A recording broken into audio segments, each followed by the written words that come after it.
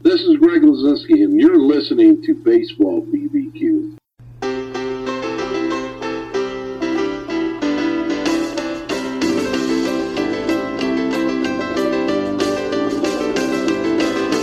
The gods are here, Babe and Jackie. Grab some sauce, fire up the Barbie. Len and Jeff welcome you. Here's baseball and barbecue.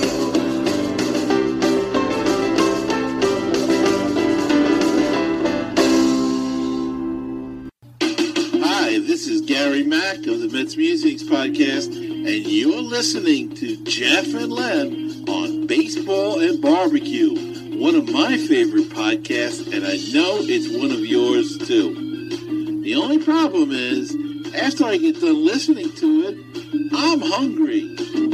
All right, guys, take it away. Welcome to the bonus episode number 77 of Baseball and Barbecue. Oh man, I am excited, and I am here with my incredible co-host, Jeff Cohen. Hello, Len. How are you? Oh man, you know what, Jeff? I can't go 2 weeks without doing a show with you. I know. So, right? It's too long. Bonus episode, baby. Bonus baby. But bonus babies. We're not going to apologize, first of all, for the content you're about to hear. It's great content. But what we're not going to apologize for is the fact that we taped this, we recorded this during the pandemic. Well, we're in the pandemic, but during the pandemic baseball season. Right. So some of what you're going to hear, very little bit of what you're going to hear in this bonus episode, Bonus, baby.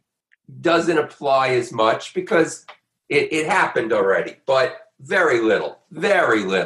Still worth listening to. Oh, Who do we have? we have Brian Greca, or maybe I don't know, maybe I'm saying his name wrong. Is it Greca? All I know is he's the pit master for Milt's Barbecue for the Perplexed, and that is in Chicago, Illinois. And, Yes. Jeff, Yes. joining Brian, who else do we have?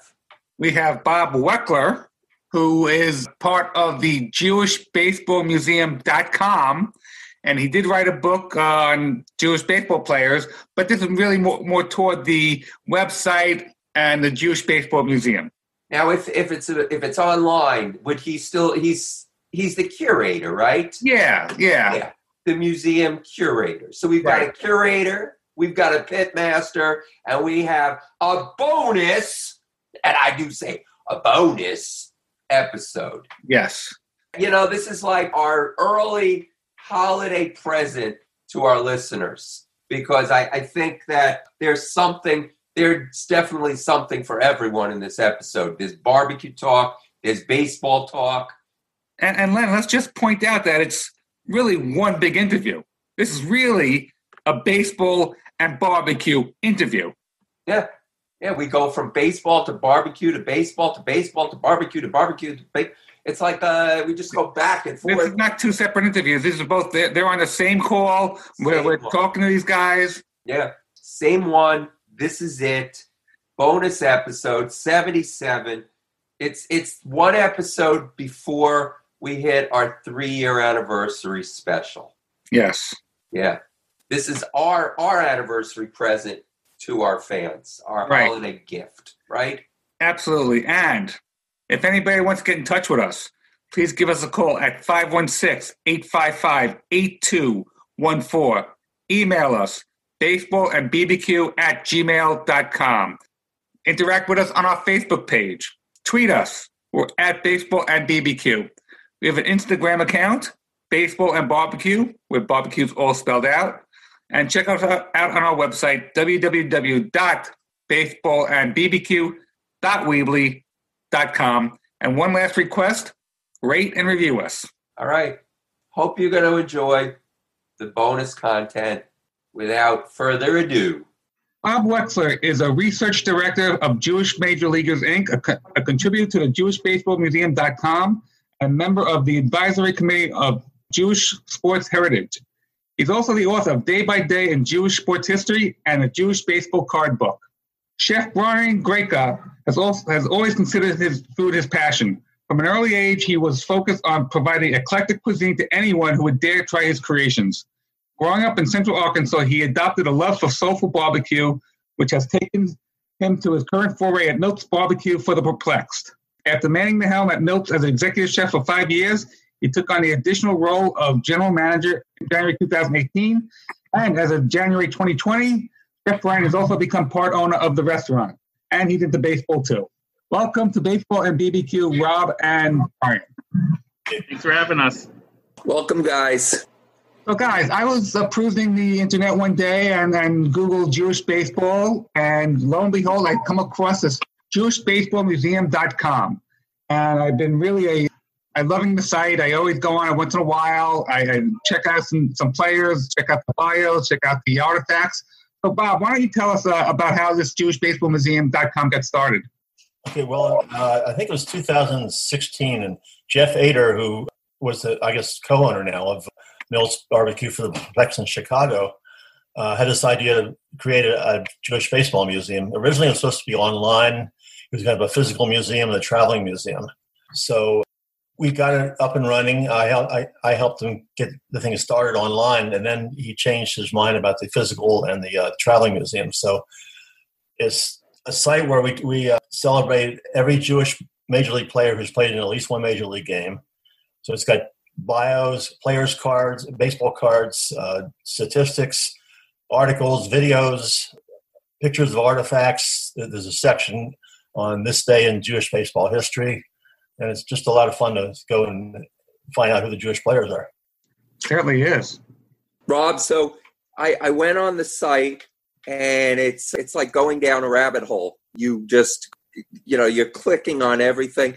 I'm watching the videos from former Major League Commissioner, Bud Selig, talking about how he hopes that one day there's an Israeli player in the leagues, to seeing people talk about Sandy Koufax, to this is where you got me. I start watching. It was the 1965 World Series. It was the Twins against the Dodgers. Jim Cott is pitching, by the way, Jeff, on 2 days rest against Sandy Koufax. It was Game 7. And I'm watching and I'm listening, and they're showing the people in the dugout. And most of the videos up to this point are not that long. And they've got the Twins announcer who's going to do 4.5 innings. And they've got Vince Scully, who's going to do 4.5 innings. And I keep watching, and it's going on. And they start the game, and I'm watching it. I'm like, wait a second, what's going on? It's the whole game. And it was great. I didn't watch the whole thing, but it was over 2 hours. So if you're looking for the 1965 Game 7 of the World Series, go to Jewish Baseball, because it was fantastic. I think my favorite video on there is Mr. Ed, the horse, hitting a home mile for Sandy Koufax. Mr. Ed was Jewish, I think. And Brian, tell us about your involvement with Jewish Baseball Museum and your restaurant, Milt's Barbecue for the Perplexed, which is a very interesting name. Sure. So at the restaurant, well, thank you about the name. That was all Jeff's idea.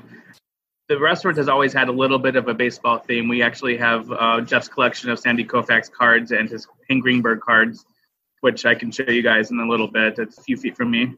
They're really cool stuff. So I've been staring at those for a few years. And then about 4 years ago, the space next door opened up. And if you see that Bob's wearing the T-shirt of Milt's Extra Innings, that was a short-lived deli that we had. And when they scuttled the idea of having the physical Jewish baseball museum, they actually put a lot of those artifacts inside that deli. And so, again, I worked very closely staring at Hank Greenberg's bat and a game-used ball by like Sandy Koufax. And there was one baseball there from like 1903 that, there was some really cool stuff. And then he talked about the Mr. Ed video.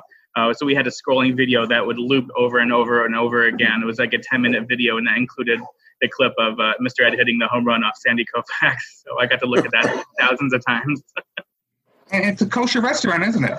Yeah. So the restaurant was when we opened the second kosher barbecue restaurant in the country, and now that the other place is no longer open, we are the longest and oldest kosher restaurant in the United States, and we've been doing quite well. There's quite a few other restaurants that have popped up over the last few years, and everyone does a great job. We're more of like a mid-scale, sit-down, family-style restaurant that's not just slinging brisket into paper bags and stuff.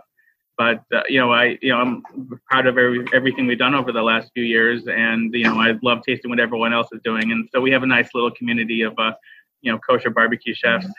And he also gets a few Chicago Cubs players because it's only a few blocks from Wrigley Field in Chicago. Yeah, actually, Jake Arrieta, when in 2000 and I think it started in 2015, he became a huge fan of us, and there was like a 4-game run when I think he had no hitters going into the 6th inning, and he had come to Mills the day before he pitched every single game and got a rib.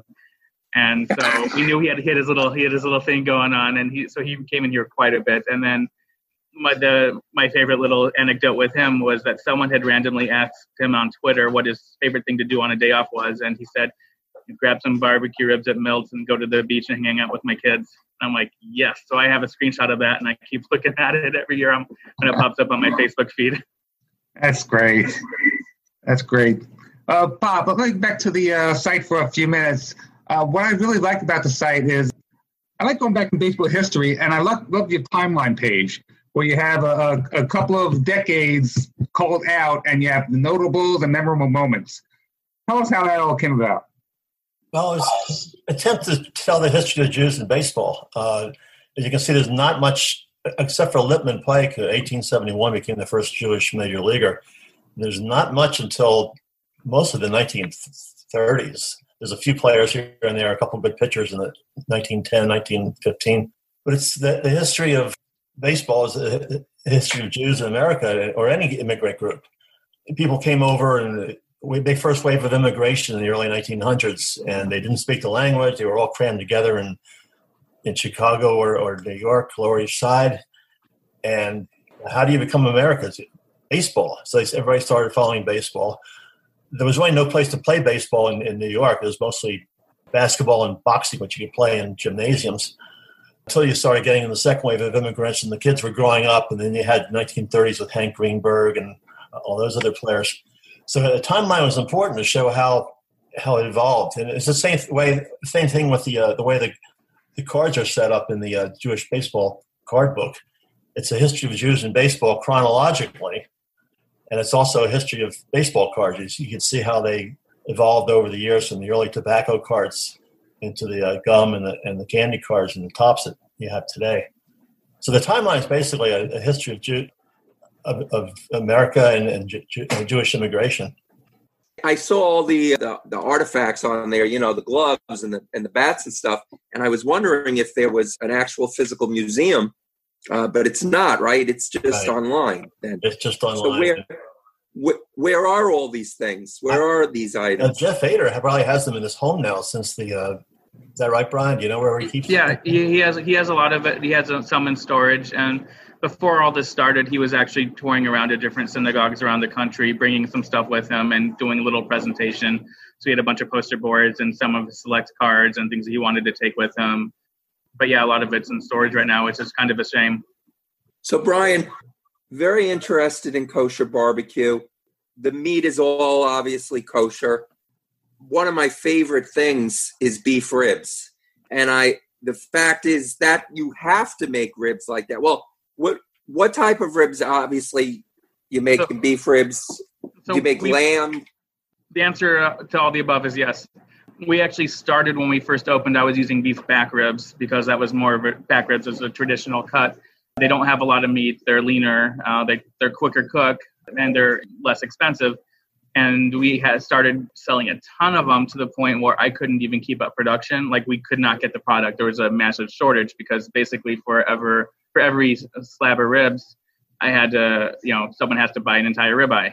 And it got to a point where we were kind of destroying the kosher market for ribs. And they told me I had to buy full ribeyes, which I couldn't do. We're not a steakhouse, and we just don't sell it. So I made a switch. We switched to short ribs, and we haven't looked back. They're a much, much better product. There's so much more meat, and it's, and now I think everyone's kind of copying it. And again, there starts leading into shortages in the kosher community. But over the last year or so, there's been a few different producers that have stepped up, and now we're getting a lot more product. And so we haven't had any issues in a while. But yeah, so we smoke our short ribs. They take 8 or so hours. I use a spice rub. A lot of chefs are very particular about what they do. Some are more simple, where they'll just put black pepper and paprika and not really nothing else. I'm a little more involved because I always like to tinker, and the recipe has changed. It's evolved over the last few years. But yeah, I love what I do. I'm very particular. I don't like to put sauce on my ribs because I think that kind of it takes the choice away from the customer. And so at the restaurant, we decided we would do 3 house sauces on the side, 3 that we make in house, all very different in flavor, that kind of give you the barbecue that you kind of like. And so that's something I'm proud of, and that I believe we do well. So we also do a lot of brisket. I do lamb ribs and veal ribs on specials. I've tried doing duck, but it's too expensive, and the kosher duck is extremely expensive. So I've kind of scuttled that. But I started making chilies and baked beans and all the other little barbecue accoutrement that goes with it. And we do a lot of burgers also. So we're a barbecue / grill house, I guess. And you've crossed the line where it doesn't matter whether you are kosher or not. Your restaurant is outstanding from everything I've heard, that no matter if you're kosher or not, you're going to your restaurant. Oh, thank you. Yeah, that's something that was we were very conscious of it when we came up with the original idea, and the location and everything is part of that. We're in Lakeview. We're about a mile from Wrigley Field, and we made a point of, you walk in, if you didn't know, you would never know it was kosher unless you see the high prices of the beef. We don't display, kosher place with big bright lights, or anything. People generally don't know. And then we get people coming in asking for, pulled pork and, mac and cheese. And then we're like, well, just so you know. But yeah, and no one else is really doing beef ribs in Chicago. I haven't found any other restaurants that do beef ribs. So especially, we get a fair amount of people that, from Muslims that'll come in because they obviously can't eat pork either. So that they'll come in, get, a lot of people from the community. We're definitely not in the Jewish community at all. We're very much in an eclectic, East Lakeview. If you know anything about Chicago, it's like a young, up and coming kind of neighborhood. So definitely not what you consider, like a Jewish Central, like in Brooklyn or anything like that. So I don't eat red meat, but I really like what they do with the salmon there. A couple times. I like the salmon a lot. Yeah, and then it's even funnier because I stopped really eating a lot of red meat a couple years ago too, and Jeff also stopped eating red meat for a while. So for what, it was funny at one point, none of the people operating the place were eating any beef. But I still like it and enjoy it. I just, I'm getting too old for this. So, Bob, let me ask you about the Jewish baseball players and what's the criteria of being put on the list that you have on the roster. But before you answer, I just wanted to. There was I want to say that the myth of Rod Carew, because when I looked on the list, I didn't see Rod Carew, and I always thought he was Jewish because he converted, but in fact, he did not convert. He did marry a Jewish woman, and his daughters did get bar mitzvahed, but he did not convert at all. He never completed the process, so he does not count. Right, yeah. Of course, the Hanukkah song doesn't help because he's... Here's our criteria. And anybody can really... depending where you look, everybody's got their own lists, but I follow the same list that the Jewish Baseball News website and Jewish Sports Review publication, we all use the same criteria, that you have to have at least one Jewish parent or you converted. It could be either father or mother. I know Reformed counts either. So you can't identify, you must be willing to identify as Jewish. So guys like Paul Goldschmidt and Jason Kipnis, who have Jewish fathers and non-Jewish mothers, they were not raised Jewish. They don't identify as Jewish. So we don't count them. Lou Boudreau had a Jewish mother. She got divorced when he was 2 years old. He went to live with the father. Never identified as Jewish. So it would be nice to have a Hall of Fame shortstop on our list, but unfortunately we don't count him. And then the third criterion is you can't follow another religion. at the same time. So there's one player who identifies as Messianic Jewish.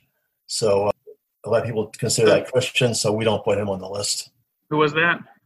Dave Newhan. He was a played for the Orioles for a little bit. I think he played for the Mets too. The Mets and Phillies. He was in the Phillies farm system. He started out in the minor leagues. He was identified as Jewish, but somewhere in the major leagues, he switched over to Messianic, and we kicked him out. And talk about Ty Kelly, because he's interesting because he never knew he had a Jewish heritage. Well, his mother is Jewish, but he was raised Catholic or Protestant. I don't know what his father is. So about a couple of years ago, in fact, Jeff Ader organized a trip of about 10 Jewish players to go to Israel. And Ty went along with his mother and just fell in love with Israel and fell in love with Judaism. He came back and said, I'm now willing to identify as Jewish. So he's on the Israeli Olympic team, and in order to qualify for the Olympics, you have to be a citizen of that country. So he's dual citizenship now. He didn't have to be Jewish during the World Baseball Classic. The tournament, because you only had to have one Jewish grandparent to qualify.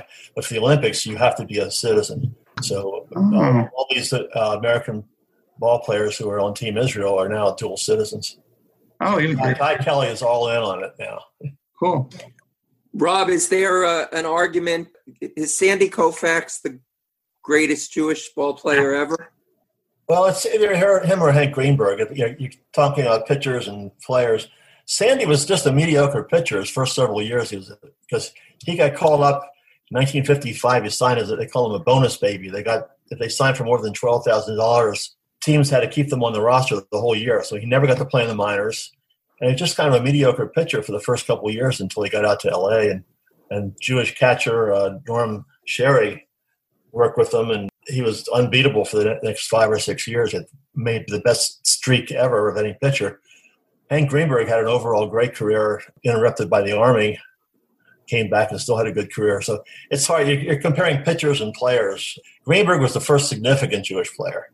Mm-hmm. And Koufax affected more people who were my age.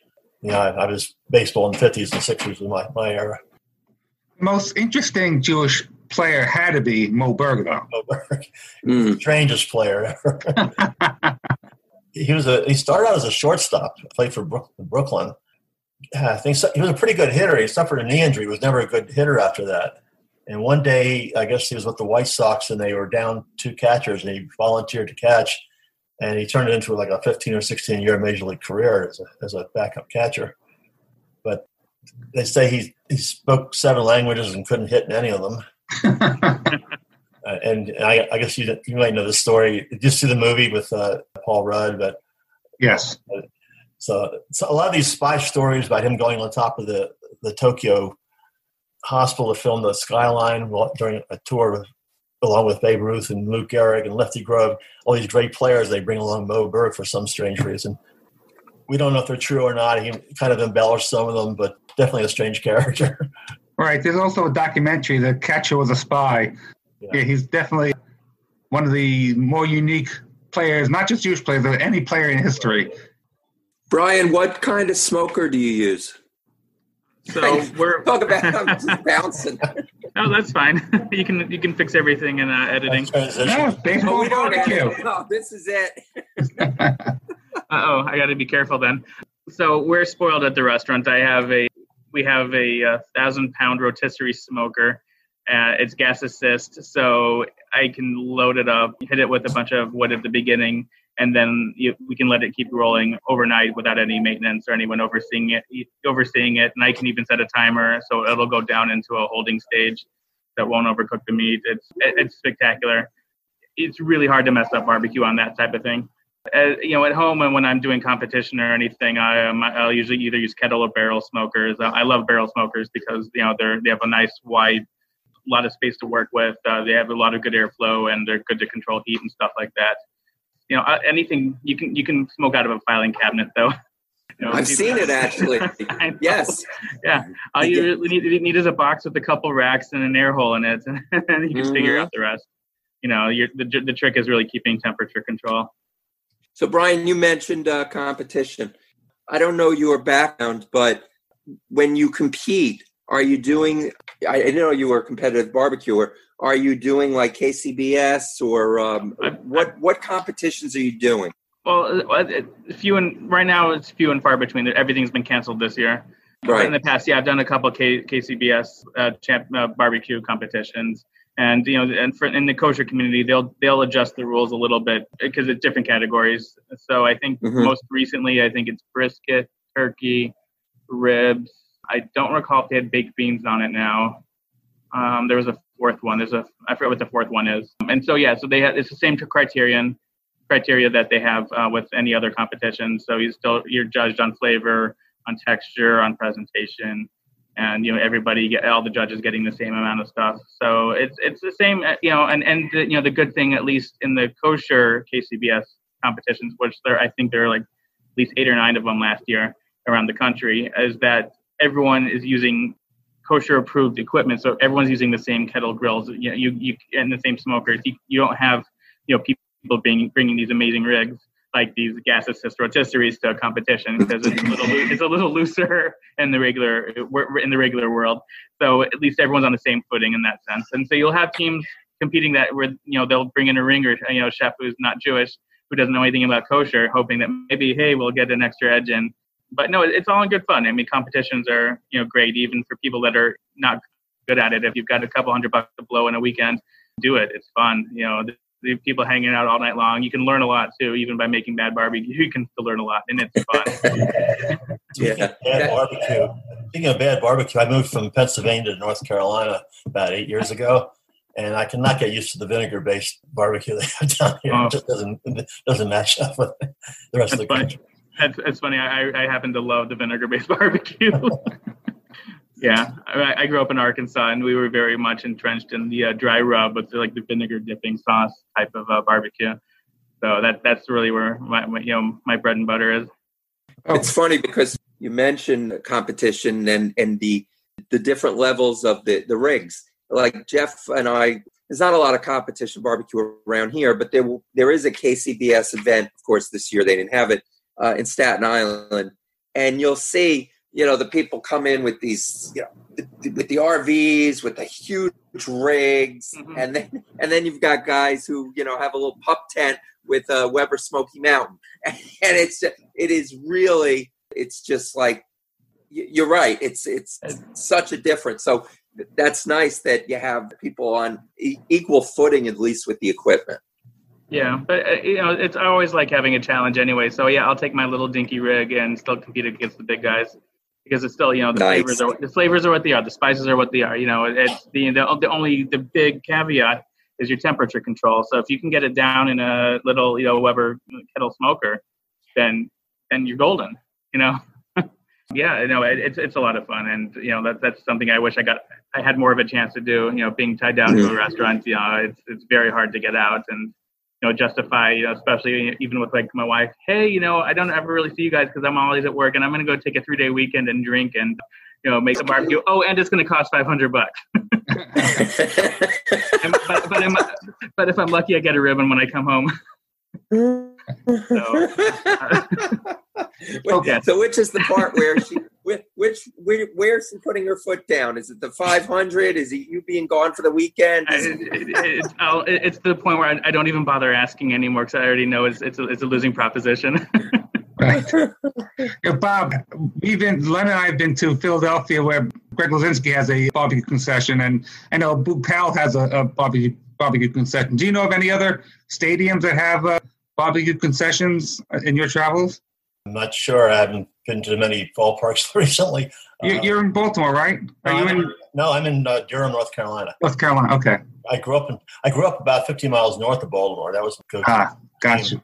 Then I worked in the Lehigh Valley, a newspaper, for 41 years. So we were covering the Phillies and the 2 New York teams. And now I'm in Durham. I follow the Durham Bulls, who aren't playing this year. Right. I'm still kind of an Orioles fan, but their starting pitcher is out. their best starting pitcher. So I'm looking for another first-round draft pick next year. Right. On your site, you have on the roster, you have the stat page, and you have the Jewish ball players by franchise. I'm really surprised that my New York Mets have had more Jewish players than the Yankees. Yeah, the Yankees have not been good at hiring ball players. In fact, a lot of those players only appeared in 1 or 2 games for the Yankees. It's interesting because back in the 1920s, of course, the Yankees had Babe Ruth and Lou Gehrig as a draw, and the New York Giants couldn't compete with that, so they were looking for a Jewish ball player. They tried Andy Cohen, a second baseman who was okay for a while. It didn't work out. And they had a guy in their minor league system down in Class A named Mose Solomon, who's known as the rabbi of SWAT, because he had 49 home runs one year, led all minor league baseball in batting average. And they called him up for the last 2 games of the season. The Giants had qualified for the World Series. They put him in. He went 3 for 8. He was a terrible fielder. He would have been a perfect DH. And John McGraw wanted him to sit on the bench the World Series, and he wouldn't get paid. And he said, well, I'm not going to play. I'm not going to get paid. I'm going to play semi-pro football where I can get paid. So they never called him back again. So the New York, the Giants and the Dodgers are always looking for Jewish ball players, but the Yankees never really were very interested.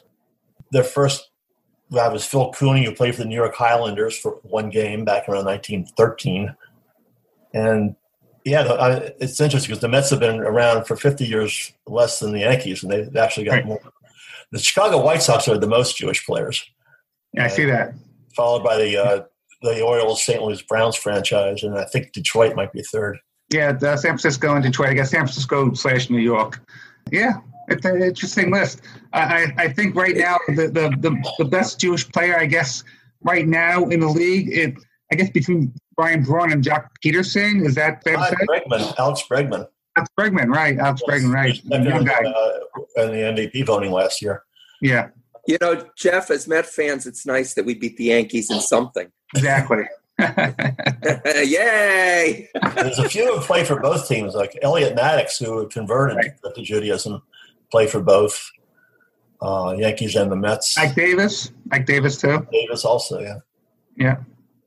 But you're right. And of course, the first DH, Ron Bloomberg. Ron Bloomberg was Jewish, right? First DH. Like Yankees and White Sox.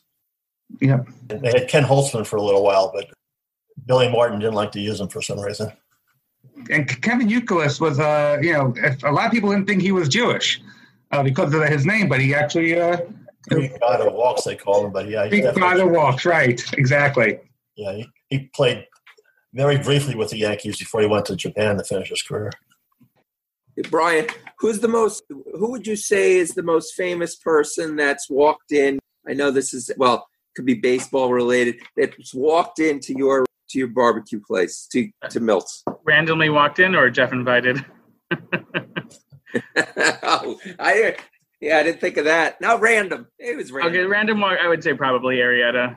Well, we had a few other Cubs players come in, and honestly, most people who are quote unquote famous probably don't tell us. You know, I know we've had people covering the games, sportscasters, people that work in baseball come in, but they usually don't announce themselves, and unless we notice it on a credit card or something, and at that point, we're not going to make a big deal about it. How long have you been open for? We opened in January 2013, and we just a little over 7.5 years, going strong. Wow. Yeah. Barbecue has definitely become. It's growing. It's definitely restaurants are opening more and more. It's interesting. It's funny because it's a lot of ways it used to be like a poor man's food. The idea of having brisket was the reason Jews are still into brisket is because it was a cheap cut it was hard to cook. It didn't really taste very good because people didn't know how to prepare it. So all these cheap cuts, which really are the smoking and braising cuts, were kind of left over, for people like us. And then, we turn it into something that, hey, this can be pretty good. And now, since there's such a demand for it, the prices have been skyrocketing. But, if you look at the history of, Jews and brisket, it's actually quite fascinating that now it's like a staple in, American diet, really. And it screams America. And we're like, no, this is a Jewish food, guys. Come on. You need to eat it. What would you say is your average, when you're cooking briskets, how many briskets do you cook a day, would you say? Well, before COVID started derailing everything, we would probably do like 6 full packers a night, unless we were going into like a convention or had some catering. And then sometimes I'll put in upwards of a dozen. which we'll do the full packers. We'll trim them down to like a 1/4 inch fat cap on top. And sometimes I'll take some of that fat and push it on to the point just to make sure there's a little bit of coverage there. That's something that, not a lot of people do, but I like to, fat makes everything better and keeps it from drying out. And then, we'll let that roll.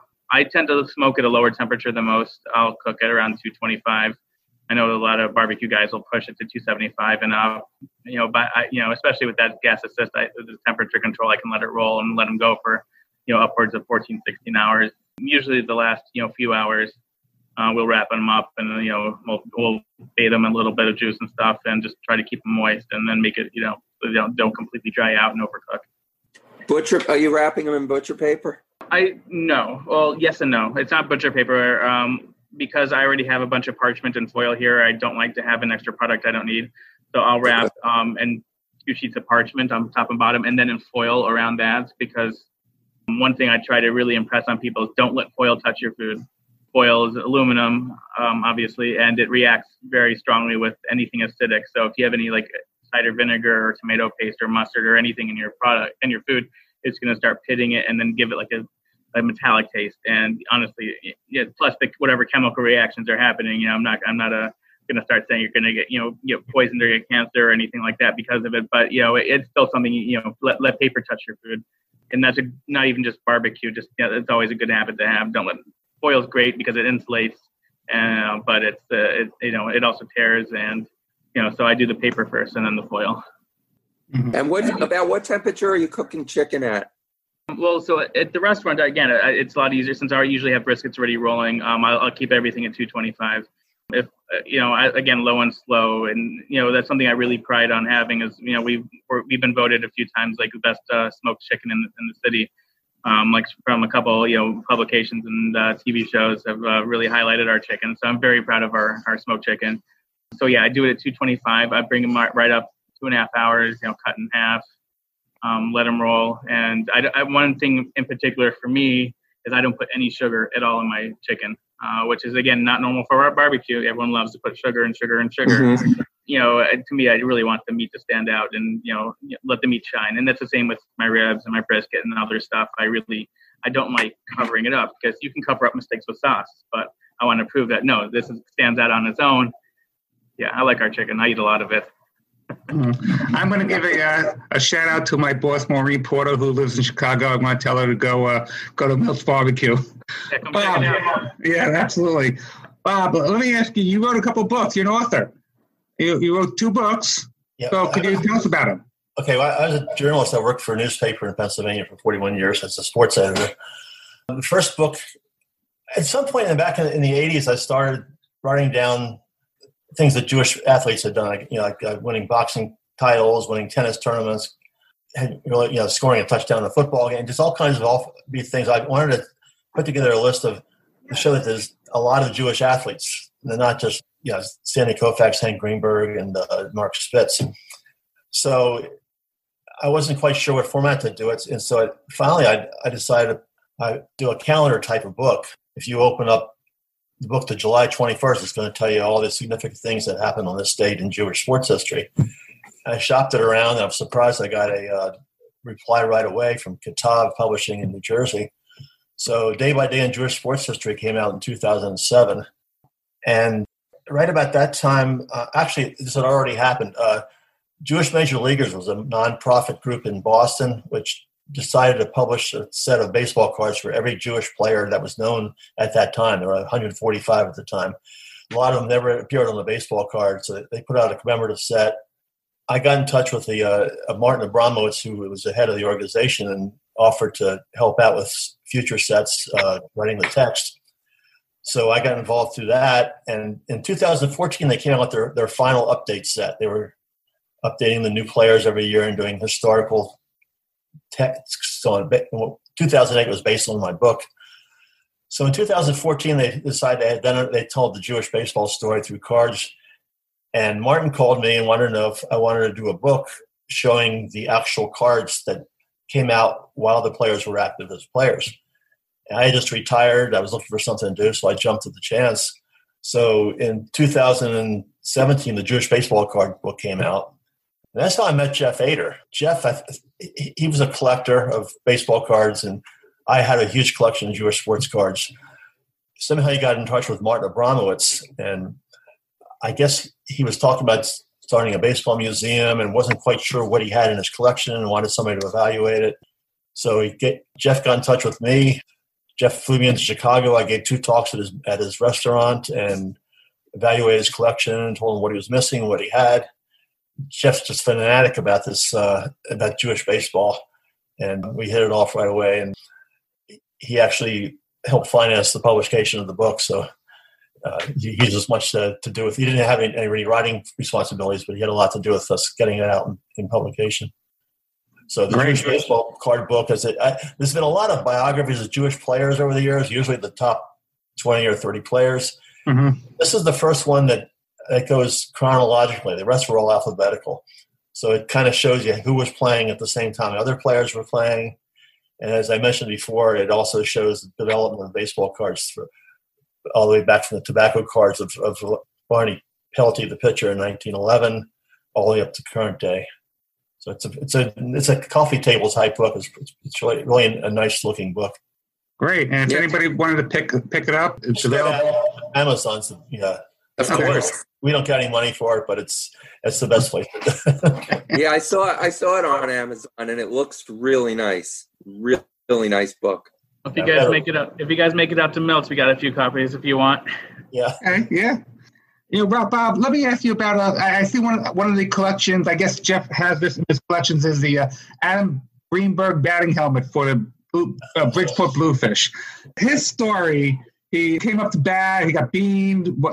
I guess he was with the was it the Cubs at the time? I think it was with the Cubs. With the Cubs. Facing I think the Marlins or somebody, and got beaned at his first at bat, suffered a concussion, was out of baseball for a few years. Right. Fought his way back through the minors for 7-8 years, and everybody was trying to get him one more at bat. So right, there was a campaign. Yeah. Marlins actually signed him for a 1-day contract, and he got one at bat. Unfortunately, it was against the Mets, and Dickey, who was Ari Dickey award winner that year, struck him out with big pitches. 3 knuckleballs. At least he got his one. That's not fair.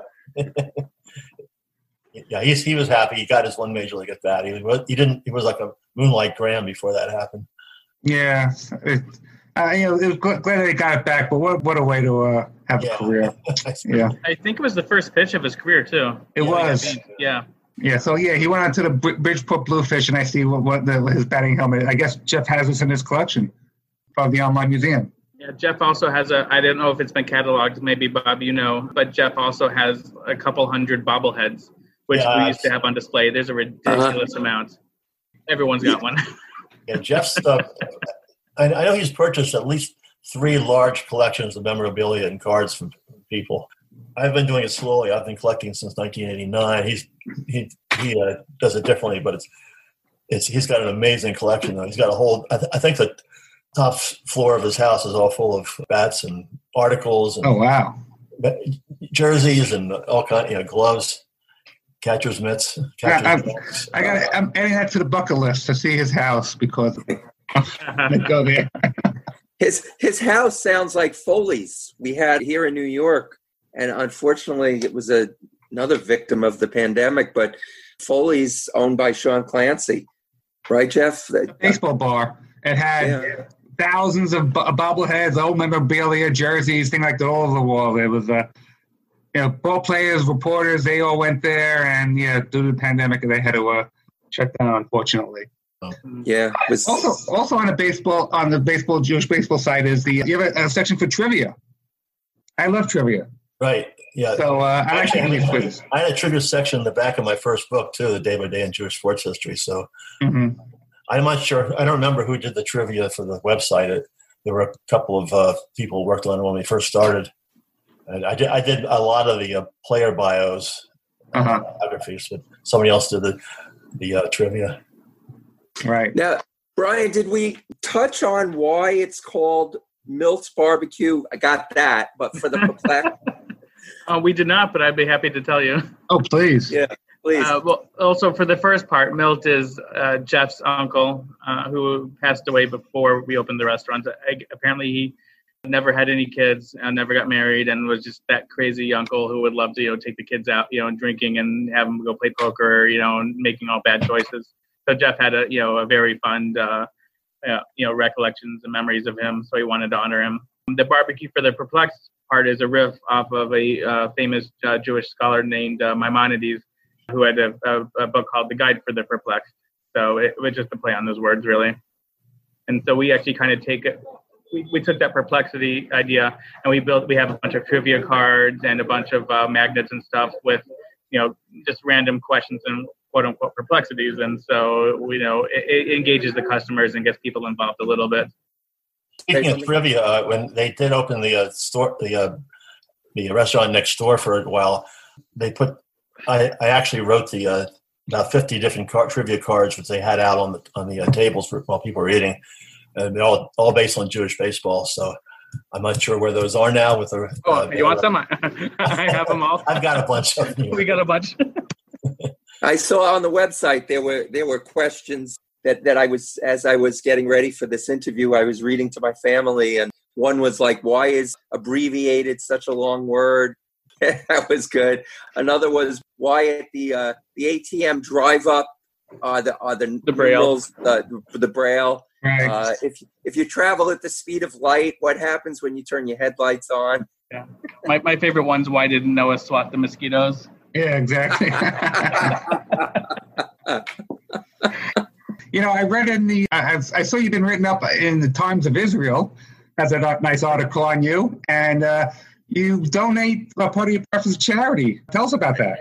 Well, actually, at this point, while Jeff was ownership, it was all the profits and then some. I mean, Jeff is a very charitable guy, and we gave a lot of money to a lot of different charities. Each month we have community gift program, and we choose a local charity that either we try to mix it up. Some are Jewish, most are not Jewish at all. We live in a predominantly LGBT friendly area, and so we try to make sure we incorporate them into our mission. And we want to, we're in a financial position to help. We want to make sure we give back. I think that is important, and Jeff is very honorable in that sense. And then when he sold us the restaurant a few months ago, obviously, right? But if you ever want investment advice, let Jeff give you the investment advice, because he sold at the right time.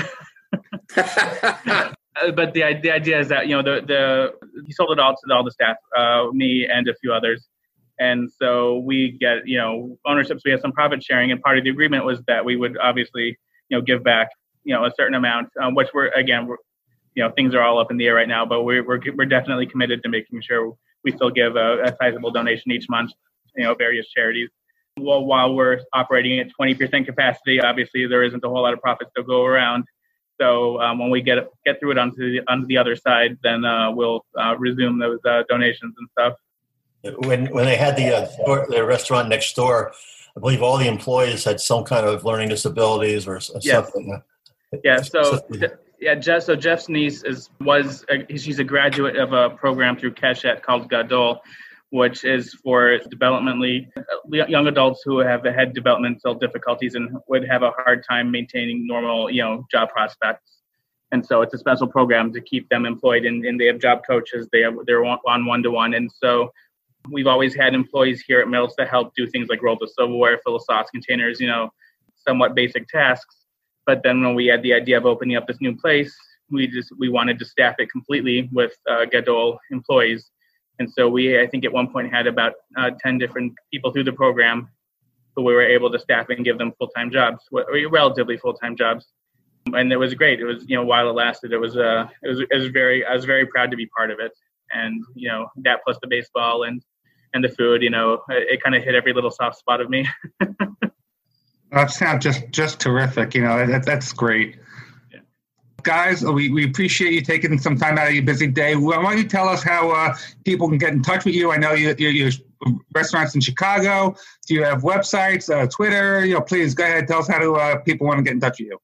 Okay. Well, so our website is miltzbbq.com. We're in Lakeview at 3411 North Broadway, about a mile from Wrigley Field. And so we tend to get a lot of traffic around game days, which obviously is not happening this year. You can find us on Facebook. We don't do a whole lot on Twitter, Instagram. That's 100% my fault. But yeah, come join us. Yeah, I'll be here. Say hi. You know, I love to talk baseball, barbecue, whatever. You know, come on, say hi. Yeah, and JewishBaseballMuseum.com. You can send an email through there. I check it every night. I'm on Twitter. And Jewish Baseball Museum is also on Twitter now.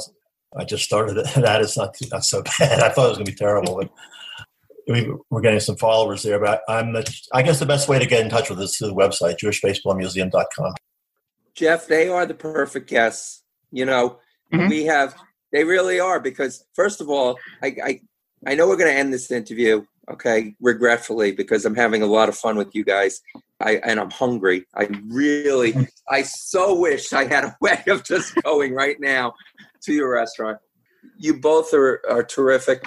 And we love talking baseball and barbecue. Sometimes we have guests where we do both, but you guys are just so perfect. So I can't tell you how much we appreciate you guys coming on with us. So thank you. Yeah, no, thanks for having. Likewise, thank you. Okay, thank you very much. All right, take care. Now that's a bonus. Back to bonus, baby. Wow. We talked about a lot of stuff.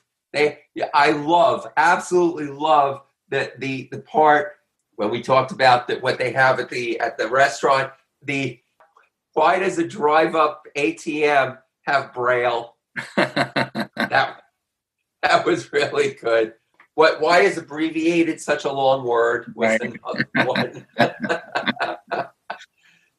There was great stuff there. And again, yes, there was definitely stuff that we talked about that, you know, happened during the baseball season, during the pandemic, but it was very little.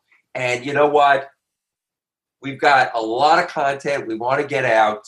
And so we were a little late getting this out, but it was well worth it. Absolutely. And if you're in the Chicago area, check out Milt's Barbecue for the Perplexed. It's at 3411 North Broadway Street in Chicago.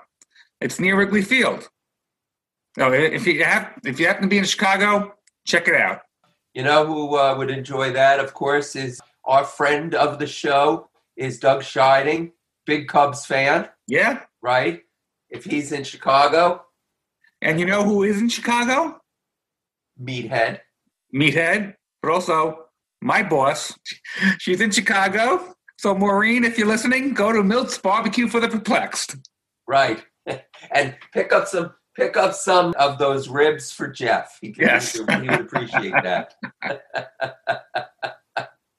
Oh, wow. So, again, Jeff, bonus episode 77. Big hit. I think I really think everyone's going to really like it. But you know what? Whether it's a bonus episode or not a bonus episode, we still have to end with something that is near and dear to our heart. Baseball always brings you home with our friends, the poet, the musician, Shel Krakowski, Dave Dresser. Thanks, guys. See you in episode 78. Bye.